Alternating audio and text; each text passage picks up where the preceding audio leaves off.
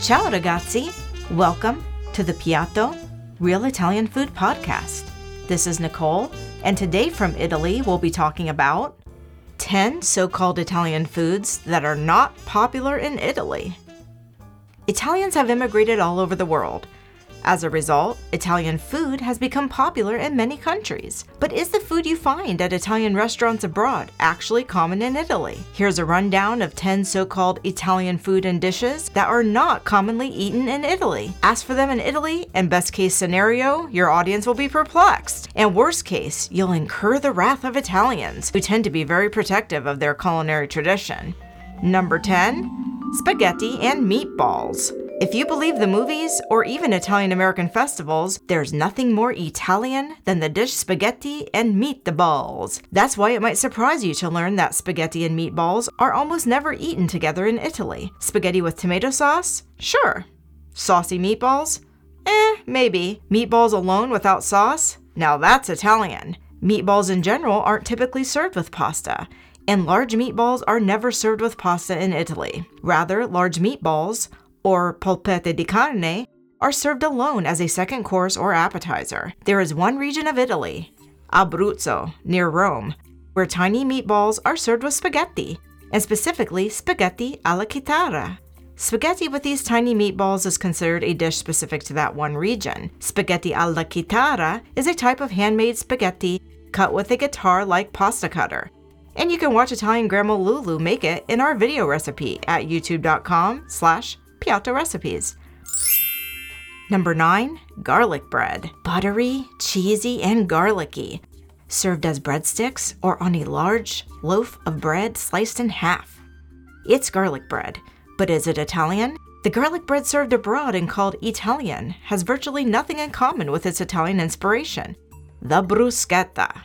In Italy, it is very common to toast slices of Italian bread, rub fresh garlic over the bread, and top it with a pinch of salt and a generous drizzle of nutritious extra virgin olive oil. The bruschetta is toasted in an oven or better yet on a grill. The bread, however, is not the Italian bread served abroad, but usually more like a dense European sourdough bread with very little salt in it. The traditional bruschetta doesn't have cheese, butter, and never garlic salt or powder. Always fresh garlic for those who want their bruschetta garlicky. A cut half of garlic is simply rubbed over the toasted bruschetta for those that want the fresh garlic taste. Que buono! Number 8, chicken marsala. Served abroad, chicken marsala usually consists of chicken breast served with a savory gravy made with marsala wine and sometimes includes mushrooms. While tasty, this dish is not considered an Italian classic. So where does chicken marsala take its inspiration? Italians do eat scallopine with marsala sauce or scallopine with mushroom sauce. Scallopine consists of thin slices of meat, almost always veal, breaded and fried and served with a sauce of some kind. Marsala and or mushroom is common in the sauce, but not usually combined in the same sauce. Number 7, Italian dressing. Dressing on salads is not really a thing in Italy. Italians typically keep their lettuce salad simple. A bit of salt, a drizzle of extra virgin olive oil, and maybe a splash of some vinegar or lemon juice. Pre-mixed dressings are not common staples and are not typically served in restaurants.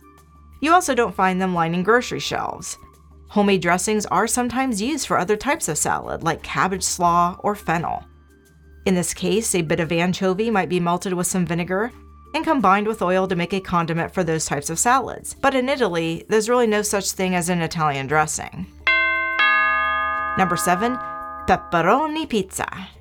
Pizza? Oh yeah. Pepperoni? Well, there's the problem. Pepperoni is decidedly an Italian-American invention. Since it is a cured salami made with chili pepper, pepperoni gets its name from the Italian pepperoni, which means pepper and refers to bell peppers. This can be very confusing for tourists. In fact, pepperoni was only used to describe meat starting in 1919 in America. Pepperoni found its inspiration in the spicy salamis found in Naples and Calabria, but is different than these cured meats due to its texture and shape. Number 6, mozzarella sticks. Breaded and deep-fried sticks stuffed with multi-mozzarella is often considered Italian food abroad. But you guessed it, they aren't popular in Italy. First off, the kind of mozzarella used in mozzarella sticks is very different from the fresh mozzarella popular in Italy. Mozzarella sticks likely take their inspiration from palline di mozzarella fritte, fried mozzarella balls. A much more common eaten version of fried mozzarella is the mozzarella in carrozza.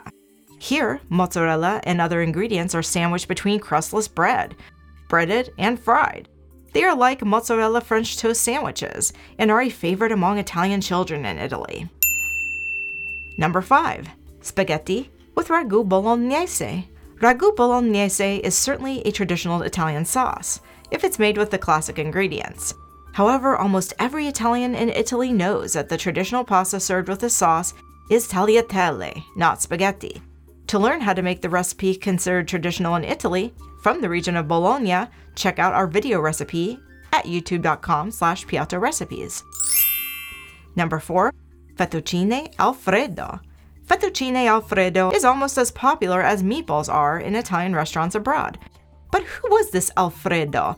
And is this dish considered a traditional recipe by Italians? Fettuccine Alfredo takes its inspiration from a classic Italian pasta dish made with butter and Parmigiano cheese. This dish, called simply pasta burro e parmigiano, dates back to the Middle Ages.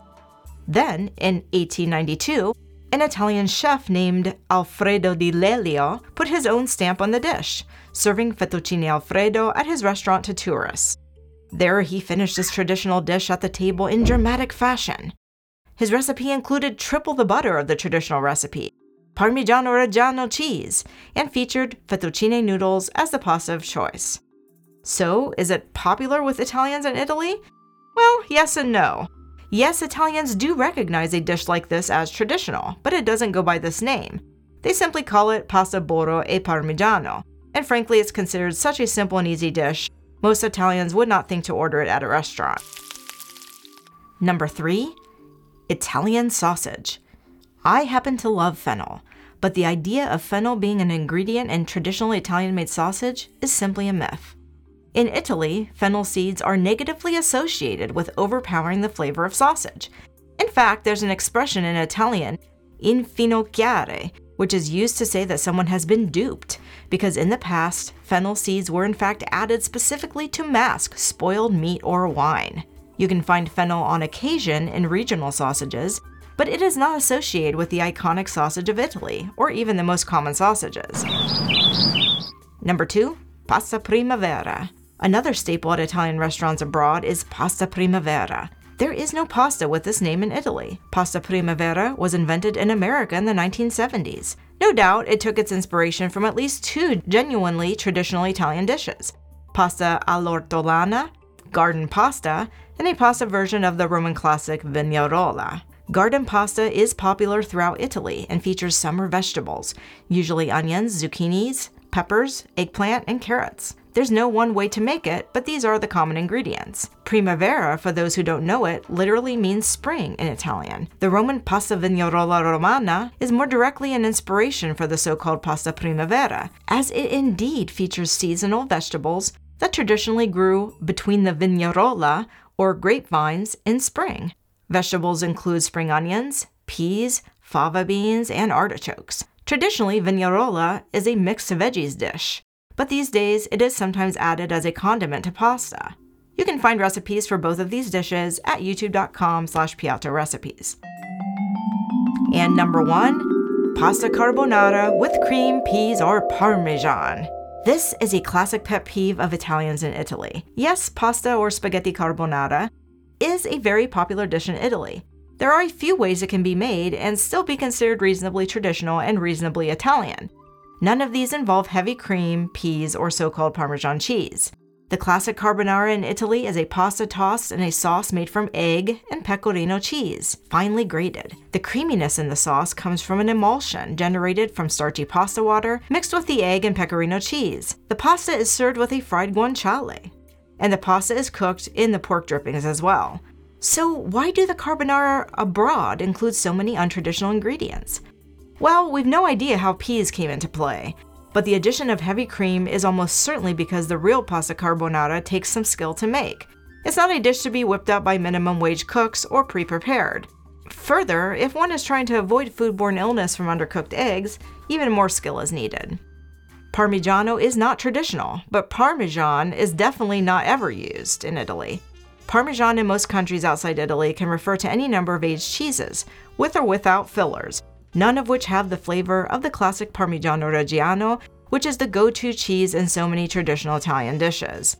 So if you get a plate of pasta carbonara that looks white instead of yellow, has heavy cream or peas, you may be eating something tasty, but you aren't eating the pasta carbonara of Italy.